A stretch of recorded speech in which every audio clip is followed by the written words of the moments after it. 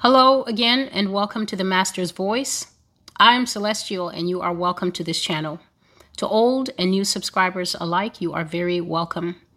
Today, I am going to be covering a video that is somewhat different from the norm. From time to time, when I bring these prophetic messages, it begins to come upon my heart that what will help the message go in better is a little bit of understanding out of the Word of God. Now, this is not a place where I do Bible studies. So this is not a place that I will do that. But this particular thing, ever since I made the last video called A People of Madness Part 2, this particular thing has kept coming to my heart throughout the remainder of the week, that it would be good to show people out of the scripture, especially those who are struggling with accepting that, for instance, evil spirits can enter into people who are born again because they can, and struggling with the idea of evil spirits in the first place or anything like that.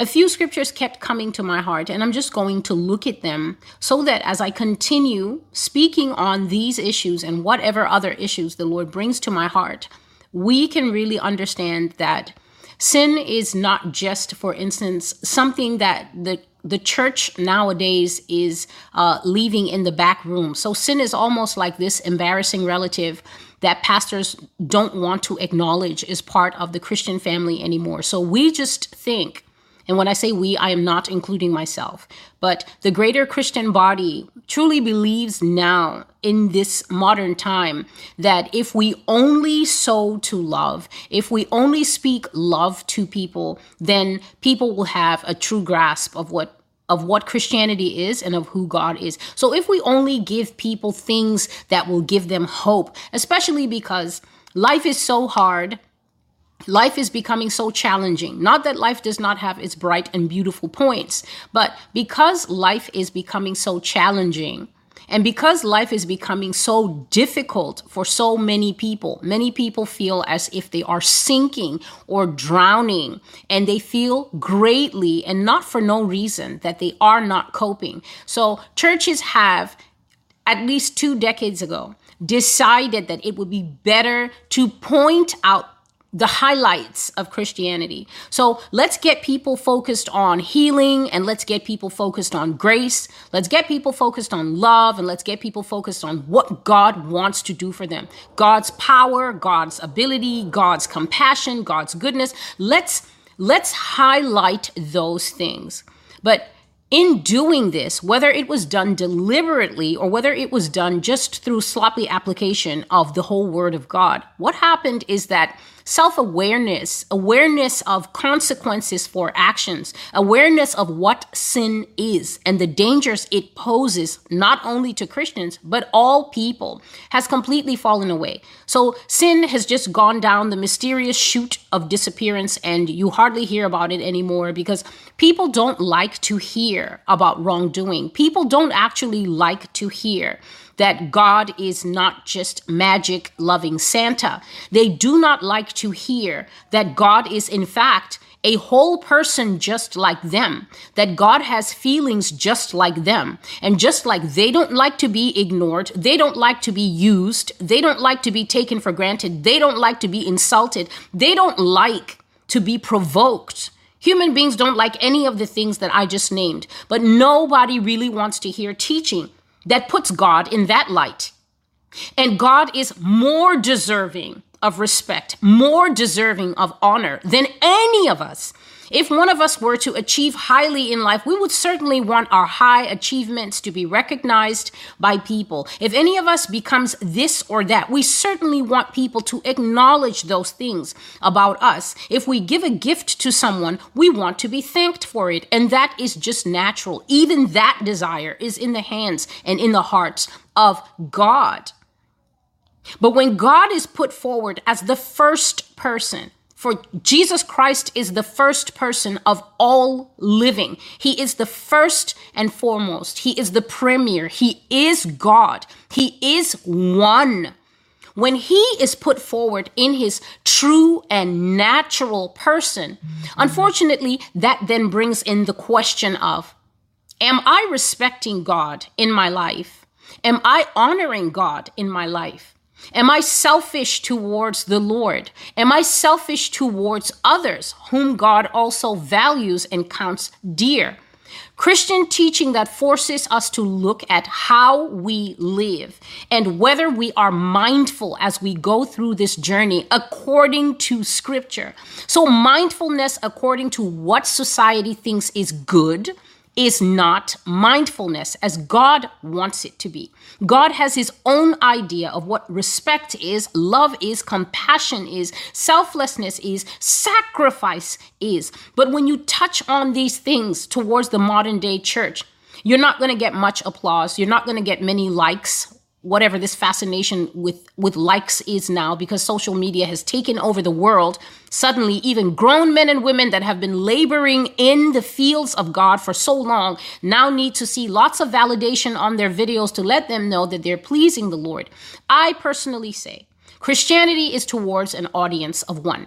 And therein is my security, me, Celestial. My security rests in the fact that all that I do and all that I say is for an audience of one. So even if nobody watches the videos, as nobody once used to watch them, I felt secure in knowing that I was doing what I was called to do and that my audience of one, Jesus, the Heavenly Father, Yah, and the Holy Spirit, were pleased with me. And by his grace, I continue in that vein. So today's teaching, I will call it a teaching. Today's teaching is about something very serious that end times Christians and just end times human beings in general need to take into account. And it is about the sanctity of this thing called the body. The teaching is called The Owner of the House. There's going to be a lot of Bible reading. So if you want to, pause the video and get your Bible because you're going to need it. Today, May 22, 2022, I'm going to be looking at 3 passages of scripture, one from Mark chapter 5, a small piece from Matthew chapter 12, verses 22 to 29, and then a last piece from Matthew chapter 12, verses 43 to 45. So the first part is in Mark chapter 5. Let me go there.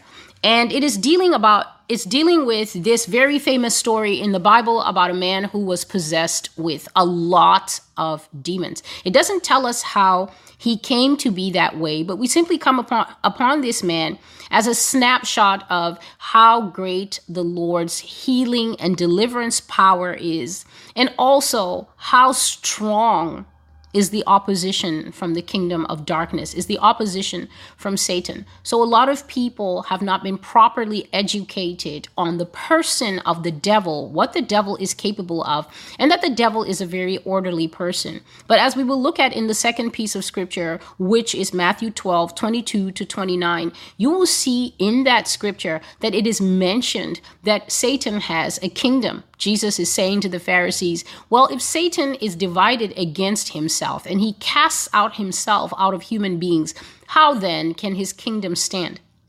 Satan is a very meticulous being. I think that if we could understand the nature of who we have as an enemy, for the Bible tells us not to be ignorant of the fact that we have an enemy. If we could be more aware of the personality and character of the person that we have as an enemy, I truly believe that Christians would be much more interested in making sure that they are having a sanctified walk with Christ than what they're focused on now, which is running after prophecy and taking little tests to find out, what my spiritual gift is, and going to conferences where they're being almost coddled in their biases. Many of these conferences that are being held all over the country are packed to overflowing. But the reason they're packed to overflowing is, let's be honest, it's a lot of people who actually can't hear from the Lord for themselves. They're not practicing the kind of intimacy, and they don't know how to build the type of intimacy that will draw God close enough, that God will be a voice unto them, that comforts them, teaches them, and leads them in such a way that they don't need to travel halfway across the country because a holy man or holy woman is going to be there speaking. I'm not saying that these things are bad. I'm saying that we have to be aware where the desperate hunger for this type of thing is coming from. It's coming from the fact that here in the United States, and I would just expand it globally, most Christians do not have a hearing ear in them anymore. They don't know when it's truly the Lord speaking to them through a human being or speaking to them directly. They're not able to discern his voice. By contrast, Satan is very meticulous. Satan has an agenda, and Satan has been working hard on that agenda ever since he kicked Adam and Eve out of the garden, dispossessed them of the inheritance, made them slaves unto sin, his helper. And unless Jesus had come to redeem the inheritance that God had given man, we would still be under the control and under the foot of the devil. But because Jesus Christ has won for us certain things, we are now able to rise above the overwhelming power of sin and the things that sin causes. So Jesus said that Satan has a kingdom, and we'll get there, but I just want us to keep in mind that we're not dealing with a scattered and confused personage here. Satan, by saying that he has a kingdom, is an orderly person. Kingdoms is something that God has. God has a kingdom where God is the head, and then there is hierarchy. Satan built exactly what he saw in heaven. Satan was the anointed cherub that covers. He knew how that kingdom ran, and when he was kicked out, he simply set up one for himself. It is an extremely orderly kingdom. It is an extremely merciless and compassionless, cold and murdering kingdom. It has no care for the young or the old or the disabled or the healthy. It will snatch the health out of a healthy body and send that person on a fast track to the grave. And so because Jesus said, you have an enemy, if we do not understand who that enemy is, what that enemy is after, and what that enemy is capable of, then we will constantly find ourselves in a life where we are the victim of that enemy and losing. So Mark chapter 5 is looking at the man who was demonized by the Gadarenes, and I'm simply going to paraphrase, which means I'm not reading exactly verse for verse. I'm reading for clarity. I'm reading for understanding. You can read verse for verse when you have the time, but I'm reading so that this video will not be excessively long, but the point will not be missed.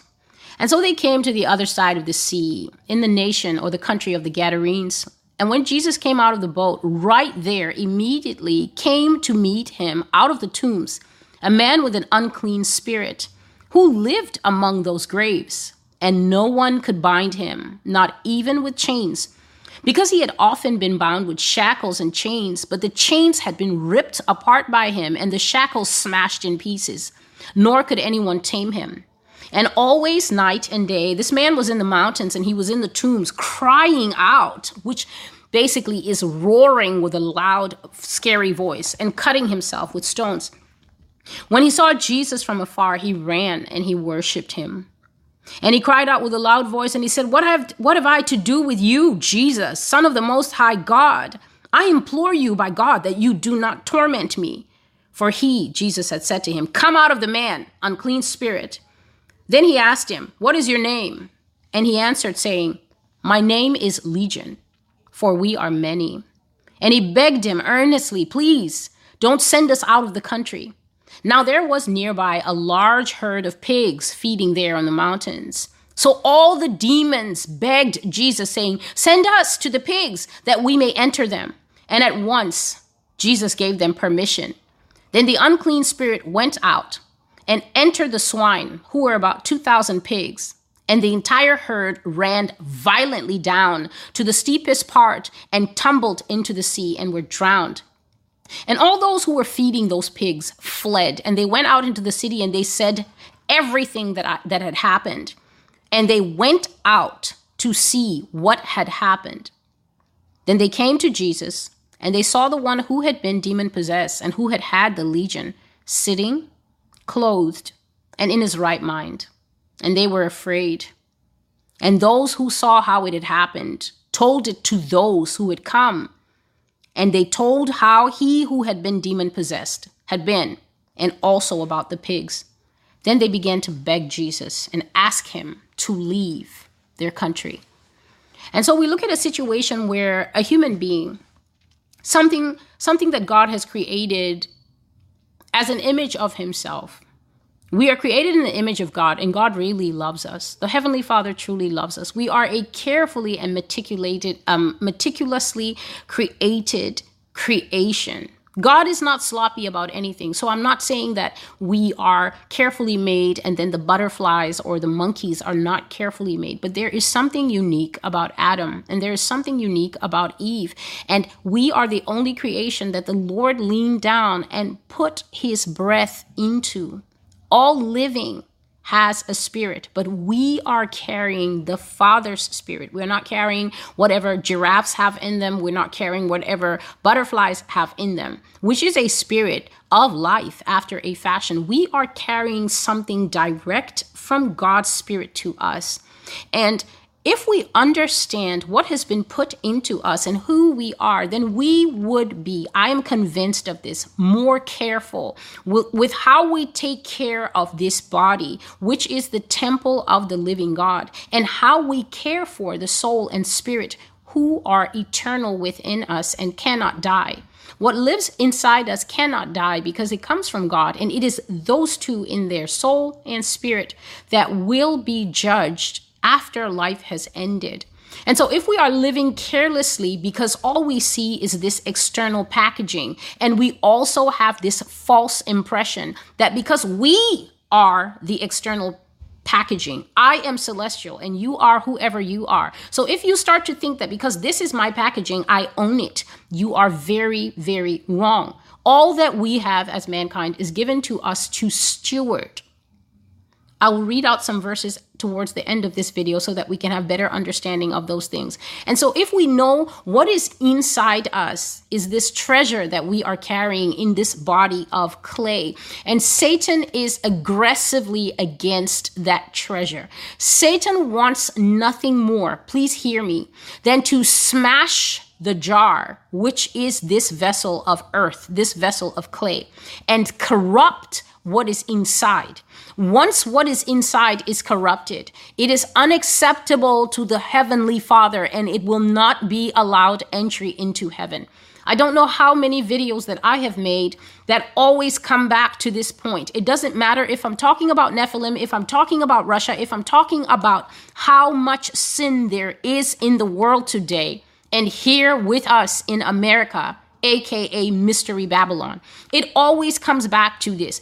If you take your attention from the fact that Satan is a creature with nothing to lose, Satan can never repent, Satan can never go back to one-ship with God. Therefore, you're dealing with someone who is so reckless. Satan will not be punished 800 times or 8 billion times or 7 billion times for every single person that he harms. Satan is only going to be punished once, the fallen angels once, the demons once. And therefore, to them, since the punishment is set, they have nothing to lose by causing harm to 5,000, 500,000, 50,000, 50 million, 500 million, or all living.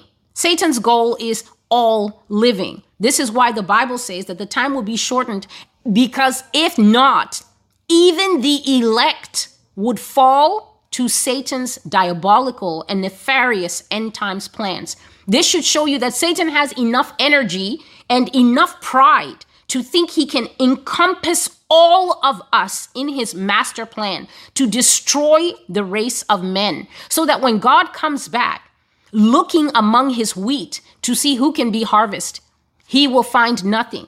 This is Satan's hope, for God to find nothing. And so we see the condition that Satan can get the human body in. We see that this man was demonized to the point that he had a legion. In Roman times, it's not been exactly agreed upon. But in Roman times, a legion could be anywhere from 3,000 to 6,000 soldiers. So if it's scary for you, hold the number 3,000 in your mind. And if you're braver, hold the number 6,000 in your mind.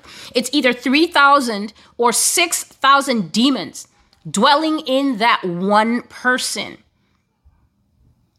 That many spirits in one person lets you know that that man's human mind was not at home. Therefore, the person who ran to Jesus's feet and worshiped was not this man. It was the demons. Pieces of scripture like this show us that even those who have been cast out of heaven are wiser than many of the people that live on the earth today. For many of the people that live on the earth today claim so clearly and so confidently that there is no God, that Jesus is a mythological creature, a throwback from the history books that doesn't even exist. People claim that the living and risen Christ was just an imagination. And they say things like, there's no proof that Jesus was there, and things like that. But the demons, upon seeing the Son of God walking in flesh, ran to him and they bowed down and they worshiped him immediately.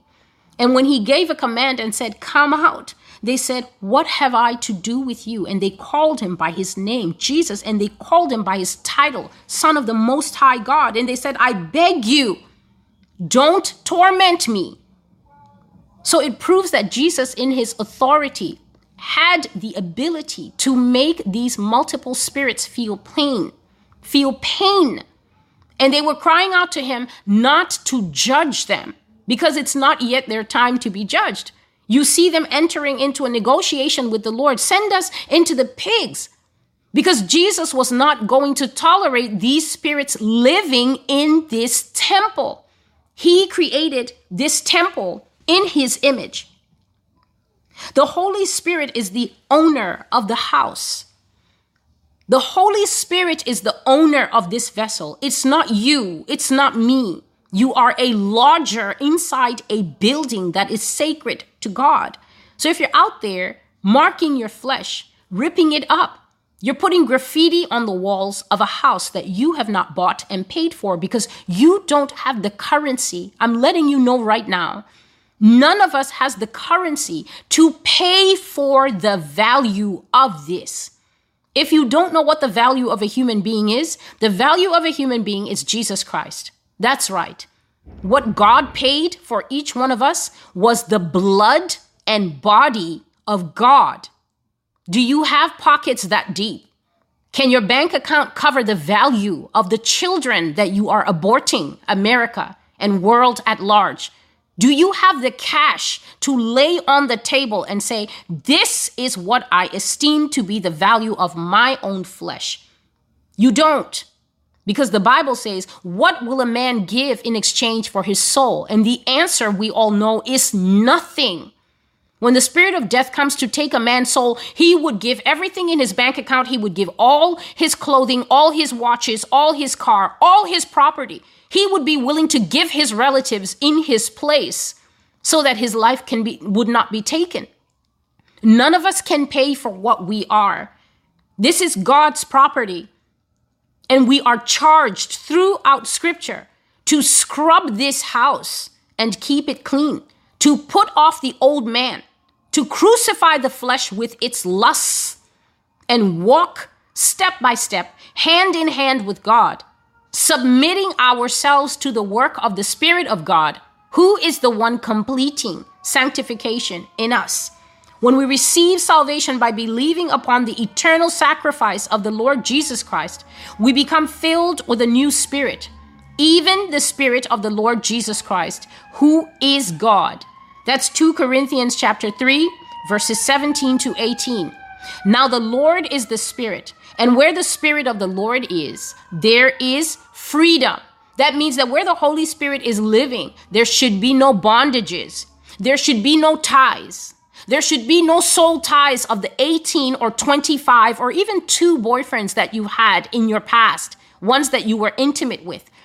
There should be no liens on the house. A lien is a mark of ownership. For instance, if you buy the house and you're paying it off, the bank has a lien on the house until you finish paying it off. Many people in America found out that the minute you skip 1 to 3 payments, you will find out that the house was never yours after all. It belonged to the bank. In this world, we respect the right of ownership of the banks and the credit unions over our physical homes, but we neither pay attention to nor respect the right of ownership of the Lord God over our natural or our spiritual homes. And this is a pity. And yet the demons have a deeper understanding of what this house is, of the value of this house, and what it really, really means to God. And this is why they are constantly bombarding these houses, trying to break their way in, trying to get in, to possess the house, or at least to oppress the house from outside, because they know that if they can control from within, or at least control from without, by constantly feeding thoughts into the mind that the person then accepts and acts upon, Satan and these demons know that they will eventually take possession of the house. And that is the third piece of scripture we will look at. What happens when Satan basically has cracked the code, entered the house, set up his own alarm system, and is now trying to keep Jesus out of the house? So, you are God's temple where the Holy Spirit dwells. 1 Corinthians chapter 3, verses 16 to 17. Do you not know that you are God's temple and that God's Spirit lives in you? If anyone destroys God's temple, God will destroy him, for God's temple is holy, which is what you are. 1 Corinthians chapter 6 and verse 19. What? Do you not know that your body is the temple of the Holy Ghost, which is in you, which you have of God, and that you are not your own? So the Bible backs me up on what I'm saying. You are a lodger in this body. And that is why the Bible says that you will give an account of every word that you have spoken. I will give an account of every word spoken, of every deed that I have done, of every action, and of every deed that I have left undone. For to him who knows he ought to do something and does not do it, it is sin. This is why I'm always saying things like, if you have been blessed of the Lord and you have enough, and you see people in your life, in your everyday movements, who are further down the pole of life than you, and yet you will not take the time or make the sacrifice to even step 4 or 5 minutes out of your day to buy someone a meal, to get someone coffee, to hand someone something that will alleviate or lessen the burden of suffering that you can see, but you are waiting for an angel from on high to come and tell you, Todd, you ought to do this. Samantha, you ought to do this. Or you are waiting for a prophetic dream to let you know that your neighbor with all those kids could benefit from groceries. You're waiting for there to be some kind of meaningful spiritual intervention before you can do things that you ought to do. It is sin. And many people are so seared in their hearts anyway, so focused on this it definitely is a Me Too world. It definitely is a Me Too world. Not the way the world means it. It's more like me first. We are not mindful of our surroundings. We are not mindful of the changes that have come into our living rooms. And so no wonder that the Church of Jesus Christ is watching from behind the curtains. No wonder life looks scary now, because we have sat and we have not participated to such a point that now things are going way left. And I do not mean that politically. And now we feel helpless. Now we feel like we're running to catch up. Now we're feeling like we can't catch our breath. Now we're starting to see all the manifestations of what it looks like, what life looks like, what your nation looks like when Satan is behind the wheel. When there is no more open, visible Jesus at work in a nation anymore, then of course it's scary. But it didn't get that way by accident. The reason God says that he will judge this country is because this country systematically broke down the gates. And everyone has this word on their lips, elites, elites. I am here to let you know that elites is spelled Y-O-U and M-E. That's how you spell elites. You spell it Y-O-U. For every home that saw children going wayward and thought, oh, but he's just little and I don't want to pressure him and I don't want to limit his natural expression. His natural expression grew up and put on a dress, and you sat there. You did sit there. So in all the homes that it happened, that is how we now have the mass movement that we are getting ready to go into next month. It didn't happen in a vacuum. It happened American home by American home by American home, until there was enough pressure from the grassroots. The elites did not come around to the door and knock and say, well, we're taking a survey. How many of you would like us to change the law? That's not what happened. The pressure built from the bottom up. We must learn to be honest people if we are hoping to get any mercy from God. I'm going way off what I wrote here, but I will just go with it, because before I make any video, I pray and I say, Lord, use my mouth as you desire, as you will. That's what it means to be sold out. That's what it means to be completely given over to the Lord Jesus, his spirit and his agenda.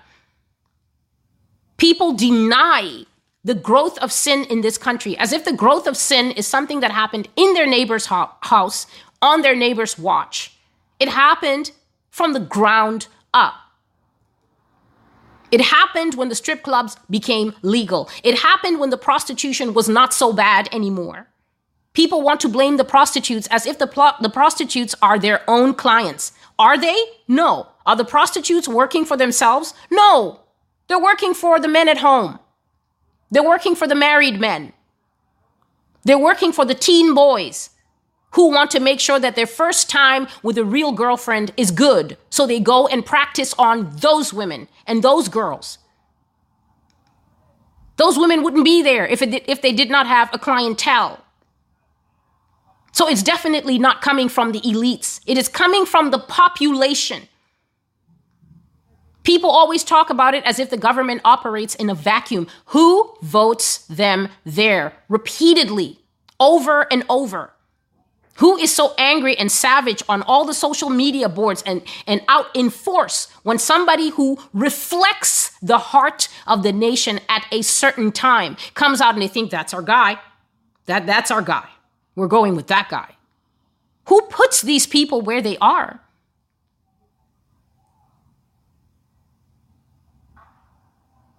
Inability to look in the mirror and acknowledge wrongdoing. America, if you are wondering why God says that there will be no mercy, please hear me. It starts with the hearts that are walking around, taking the bus and driving around every day.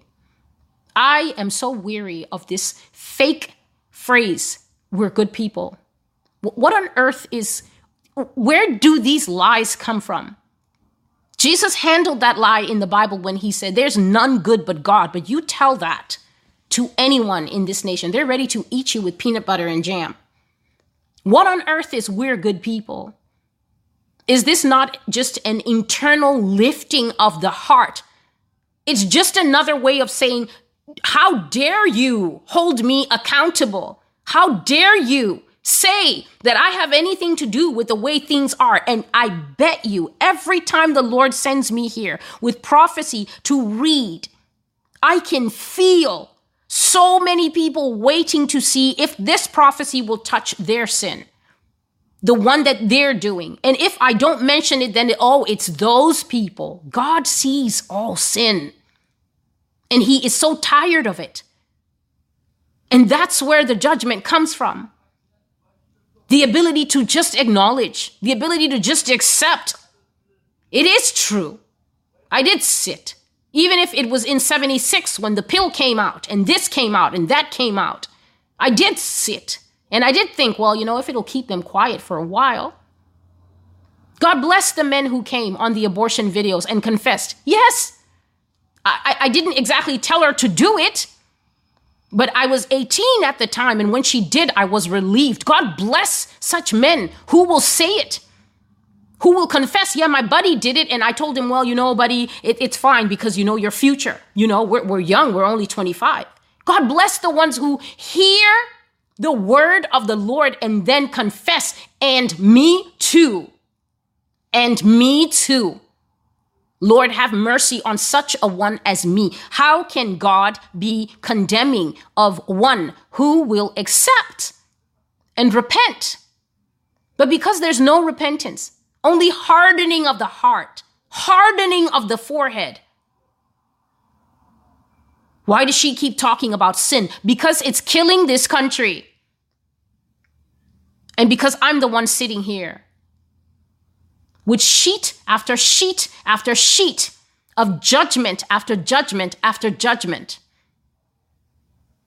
I always have to say in the beginning of these videos, I am not reading out something that just happened yesterday. God gave me these prophecies since 2012. The reason I'm here time after time after time is simply because I'm working through stuff that's already set in stone. And I just have to finish it. So this poor man was filled with between 3,000 to 6,000 demons. And that is the condition Satan will get this country into.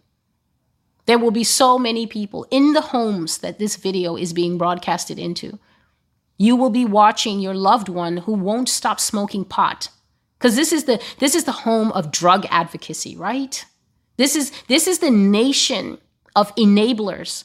The nation that always wants to say, well, we can't just get them off the fentanyl. We need to slowly bleed them down to smaller and smaller milligrams. And what they will never say, because there's such a strong advocacy culture to leave the door open.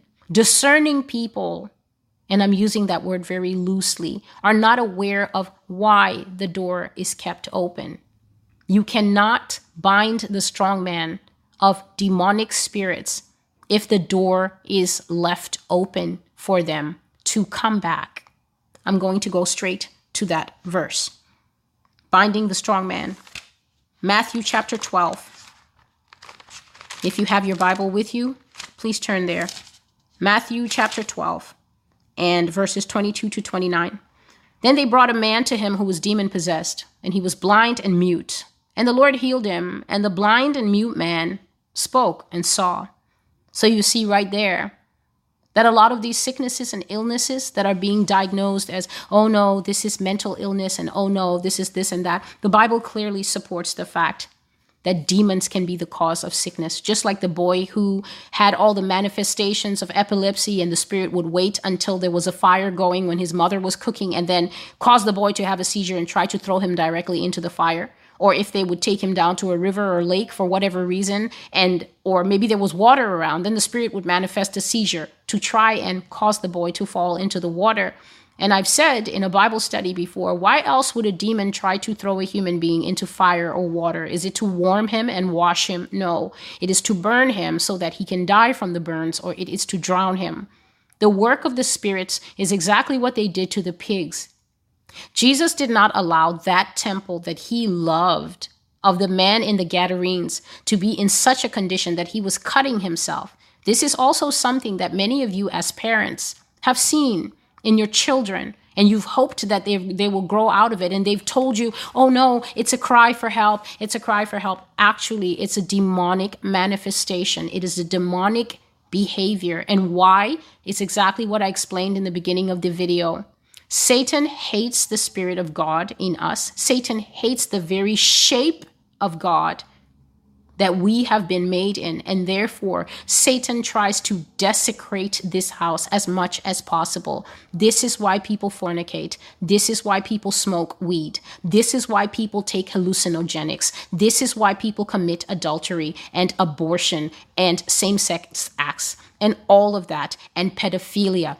All of it distorts and destroys the image of the house in God's eyes.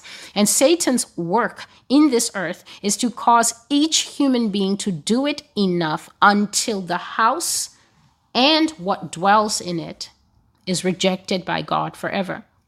That's his only goal. Satan knows he will never hear, well done, good and faithful servant. And his only goal in life is to have God tell all of us, depart from me, you who practice lawlessness. I knew you not. And then Satan will say, come, my little chicks, come with me. All of you belong to me, for all of you have acted as if I am your father and not God. To the lake of fire we go. And so, the multitudes were amazed when Jesus did this miracle, and the man could see and the man could talk. And they said, could this be the son of David? But the Pharisees were not having it. And they said, no, this one, he's casting out demons by Beelzebub, who rules the demons. But Jesus knew what they were thinking. And Jesus said to them, if a kingdom is divided itself against itself, it will come to desolation. And every city or house that is divided against itself will not stand. So if Satan is casting out Satan, then he is divided against himself. And how can his kingdom stand? And if I'm casting out demons by Beelzebub, the king of demons, then who do your followers cast them out by? But if I cast out these demons by the Spirit of God, then surely the kingdom of God has come to you. So right there, Jesus is establishing a principle that Satan has a kingdom and that Satan will not work against his kingdom by casting his kingdom out of people. But the kingdom of God, being a higher kingdom of higher power, for God is above all, is the only kingdom with the power, the means, the resources, the word of confession that is able to cause the kingdom of Satan to scatter, to capitulate, which means to give in, to be defeated, and eventually to go. But the demon going, the devil going, is not the end of the story, as I will soon carry on explaining in the rest of this message. So Jesus says, if I cast out demons by the Spirit of God, then surely you know that the Spirit of God has come upon you. For how can one enter a strong man's house and plunder his goods unless he first binds the strong man? Only then can he plunder his house. So Jesus is again referring to the body of humanity as a house. But this time, he not only calls it a house, but he calls what is inside the house goods. And he says that it is possible to have a strong man in that house keeping the goods. Jesus is basically saying that when demons finally manage to crack the code through repetitive sin, and they attach to a person, such as now you can't get rid of the smoking habit, now that you can't get rid of the masturbation habit, now every third dream you have features 6 women in the bed with you, and the feelings are so real that when you wake up, you see what men have on the body after they have been sexually excited. When the demons are now in control of the house, Jesus says that they are now possessing the goods. That means that they have now gripped the inner man of that person. And now this person is what we now call addicted. Now they're basically hiding the habit, especially if they're a Christian. They're desperately hiding that habit. But that's not the only kind of thing. It's not only these physical sins that we can see. There are so many sins of the heart. There's resentment, there's anger, there's bitterness, there's unforgiveness. Demons have so many people imprisoned in inner jails. And yet they walk around with a smile on their face and they're doing their best to pretend that they are okay. But these things are actually quite visible to those who have the eyes to see. And they won't let go of these things, or they are incapable of letting go of these things. And so the demon is in there with them, manifest in the things that they think, in the things that they say, and the way that they live. Sin is bondage. And basically, the people running that bondage jail are these spirits that come in to possess the house. And this is what the Lord is telling us. This is what God was basically saying in the prophecy about do not take the solution, because the solution is one of the things that will break down the door of the house. The harm that causes harm, the harm in the arm, and the boosting harms that go after it. This is what the Lord was saying. That taking that thing will definitely break down inner spiritual gates and give free access. Just thinking about that prophecy and going over it again, I will link it in the description. Just thinking about it, the Lord said that even children will begin to have what is known as night sweats, night terrors. If you Google that, that is basically nightmares and dreams featuring the creepy crawlies, the demonic beings and spirits that are so real that when the person wakes up, the bed is drenched with the amount of water that they have perspired in their fear. He said that even little children. Now, is this because God is wicked? No. For how can little children come to have those kinds of dreams by reason of the harm? Because the parents of the children take their children out to get the harm that causes harm. Everything is causative. Everything has a cause and effect. And this is one thing that I will always strongly state on this channel. I am not here reading out the vengeful revenge plans of a God who woke up one morning and said, this I will do, and this also. No, these words of the Lord are coming forth after such long suffering on the part of God, after such long forbearance on his part, watching sin and warning about it. Generation after generation, pastor after pastor has come and preached and prophesied and died. Some of them are now irrelevant. Their teaching is no longer relevant. Nobody wants to hear it. It's not the pastors in the skinny jeans with the 7-inch oiled beards and the slick hair on the side telling you, but God loves you. He loves you. Nobody wants to hear that kind of thing anymore. Nobody wants saving truth, truth that delivers, truth that makes us have to confront ourselves and wrestle through the grace of God until we rule over sin. This is what God said as far back as Cain. That's what he said to Cain. Sin is at the door for you, Cain. It is crouching at the door. To crouch is a defensive, it is an offensive position of a predator. Whenever you who own cats, when you see your cat tensed into this little ball and stalking on the rug, you immediately know this thing is either practicing because it's his genetic code to think he's a lion, or you know that there's a mouse nearby or something like that. To crouch is the action of a predator. This shows you that sin sees who as prey, demons see who as the prey, for we're not crouching, waiting to jump on demons. Yet God said to Cain, sin lies at the door. It crouches at the door and its desire is for you. But you must what? You must rule over that sin. This means that it is the job of Christianity to find out what it is that the issue is, to return to the Word of God, to search out the Word of God that responds and that deals with that issue, to confess these things to God, and then to enter into the wrestling posture. For if you hear that something is crouching, you're not just going to come and be like, crouching thing, go away from me, crouching tiger and leaping dragon. No. There are actions. There is wrestling. There is war. For the Bible speaks of an evil kingdom. And many of the prophecies in the supernatural series are talking about the fact that this evil kingdom has strengthened itself in mankind. Because mankind has not only opened one door, but opened a window and another window and opened even the basement and opened the roof and said, come on in. Mahalalel and friends, Jezreel and all the elves, all the fallen, come in as I continue to do this action and this action and this action. But Jesus is saying that even though the strong man binds up the goods, that's us. He says that he, Christ Jesus, has the authority to bind the strong man. And when the strong man is bound, then his goods, that's us, can be delivered, can be rescued out of his hand.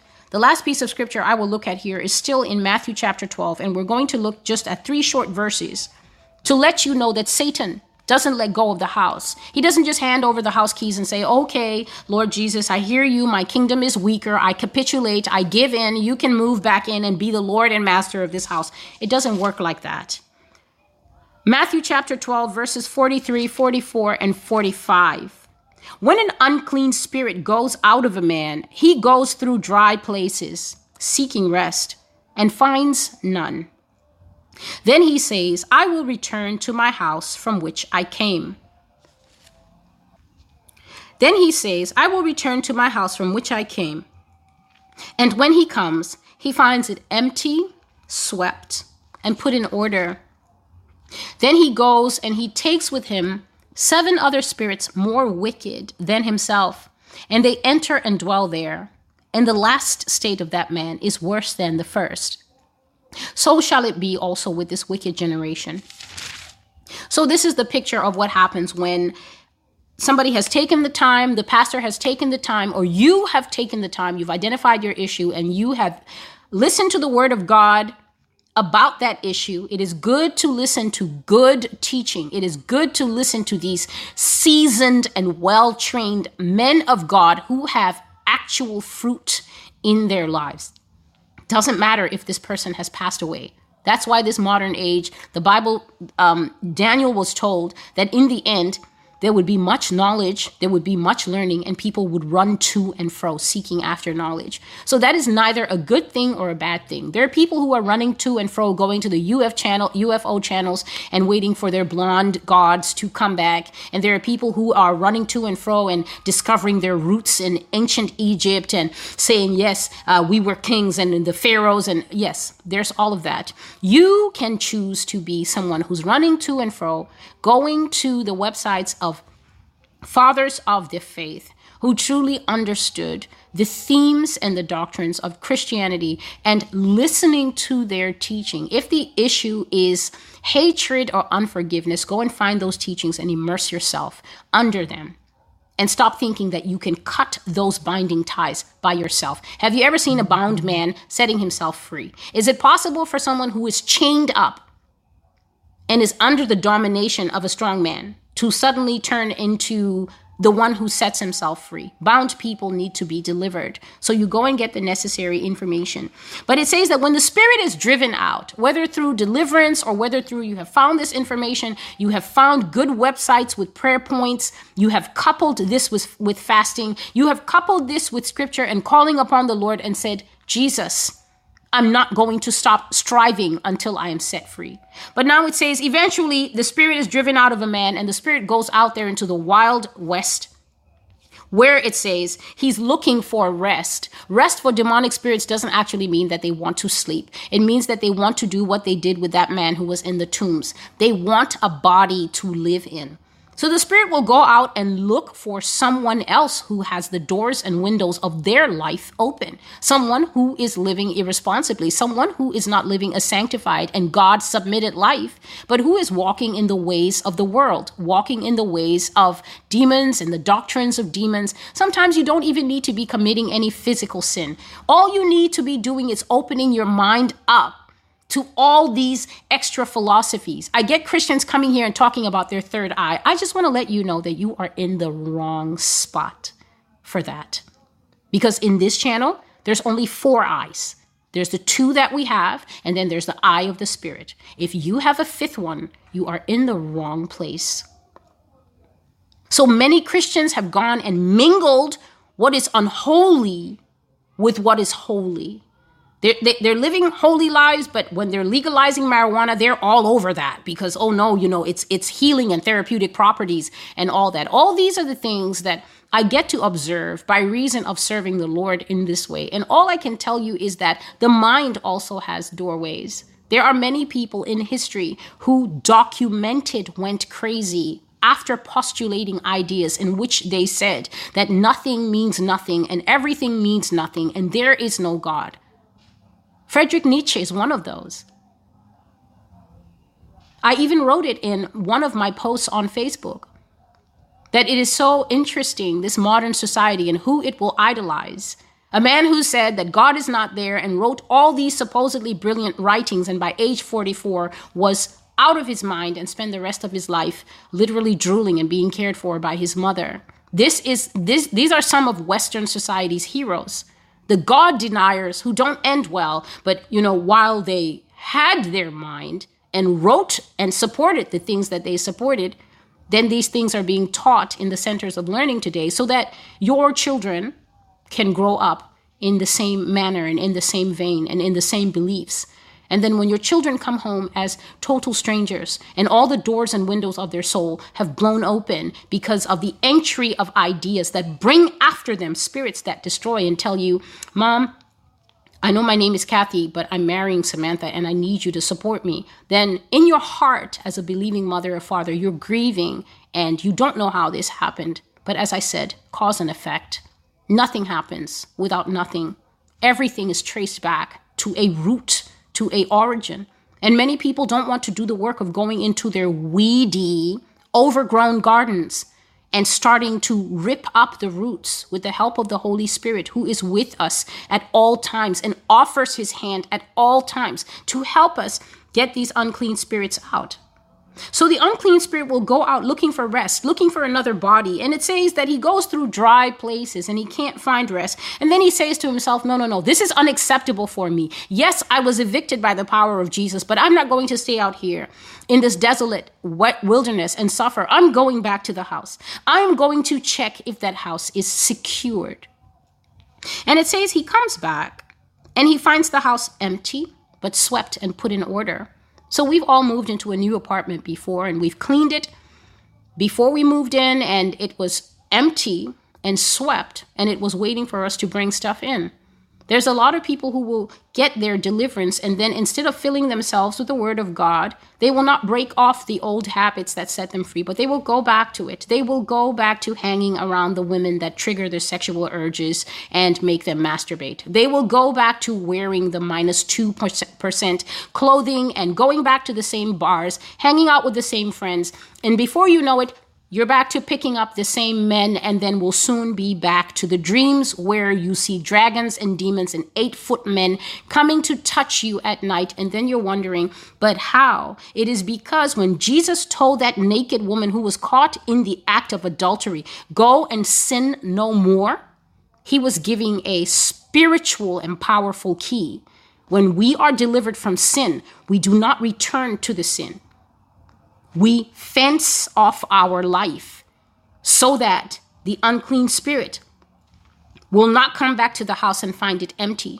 Sometimes the emptiness is because we do not break off the old habits. We don't break off the old crew that we used to run with. Sometimes the fact is that you get your deliverance and then you don't maintain it. So you don't continue to walk in spirituality. You don't continue to have the same prayer time and singing time with Jesus that you developed when you desperately wanted to be healed of the past pain, healed of the past issues, set free from the past controlling sins. When we're free and we're no longer having the bad dreams and stuff in our house is no longer smashing for no reason, doors aren't slamming for no reason, we don't see the evil presence in the kitchen anymore, our baby isn't screaming and waking up with scratches on their face or whatever the case may be, then people tend to fall back into a relaxed posture. And yet the Bible tells the church that we are an army, beautiful, with banners. But then everybody wants to opt out of the army and relax because now it's time for Pastor Bob to cover us again and tell us things that make it easier for us to cope. And it says that when the house comes back, when the demon comes back and finds the house empty, what he will do is he will not risk Jesus casting him out so easy. So it says he will go and take with him 7 other spirits that are stronger than him. So if this was smoking, definitely it's now being upgraded to marijuana and then quickly to crack. It will no longer be smoking the little puffy cigarettes that I see everyone with nowadays. I can never remember e-cigarettes. So it's no longer just doing that for the nicotine hit. This time it's going to be mixed with weed, and now it's quickly going to escalate to these other things that trip people out of their head. Why? People think, I wonder why he upgraded to hard drugs. I wonder why he made that decision. The demon that was in him with the small sin, the first transgression, made that decision for him. Because this time the demon wants to make sure that the next time a pastor or a preacher or whoever comes along to confront the house, this time there's not one guy in there, but now there's 8. 7 more spirits more wicked than him, which makes the work of the pastor harder, which makes the work of the person who's praying for you harder. Because this time the demon has backup. And Jesus says that the final state of that person is worse than it was at first. And so this is a clear look at what the Lord is saying when he says a people of madness. This is not madness as in, he did that to me, I'm so mad. This is actually, I'm out of my head by the action of spiritual wickedness that has taken advantage of what goes into my eyes, what comes out of my mouth, which is coming from my heart. What comes out of the mouth is a very good snapshot to what's going on in there. A lot of people don't know that. They think their conversation is salted with salt, and yet it's so bitter and acrid, like acid sloshing around in the belly. It's evidence to other things going on. But because those things have not been fished out and cast out, the water comes out sour every time. Jesus is always telling us the truth in the Word of God. But because there is a famine of the word of God, you cannot find people these days telling the truth on YouTube. It is so unpopular. It is so not what people want to hear and click on and forward. People just want to forward that good times are coming. People have been lying that good times are coming for 6, 7, 9, 10 years. I just watch. The good times must be coming on the slowest camel, because all that is coming is this great reset, this loss of personal property, this overreach of international governments that say they will take everything away from people. And they know why they are saying it, because in the New World Order, you're not supposed to be happy and you're not supposed to own anything. You are meant to be a marching drone in Satan's army, doing Satan's things and getting chipped with scannable eyes and all sorts of other things. So the good times that are coming, it must be coming out of another Bible that I do not possess. But here on the Master's Voice, I will keep it real until the Lord says to me, Celestial, you've done enough. You can stop. And so a people of madness, part 2, the prophecy that I just did a few days ago, is not a prophecy that is coming out of nowhere. It is a prophecy that is coming out of the Lord's heart to let his people know how we will end up institutionalizing or hearing that people we know are being institutionalized. It is because of the ideas that are getting into the mind, that are settling into the heart like dirty water.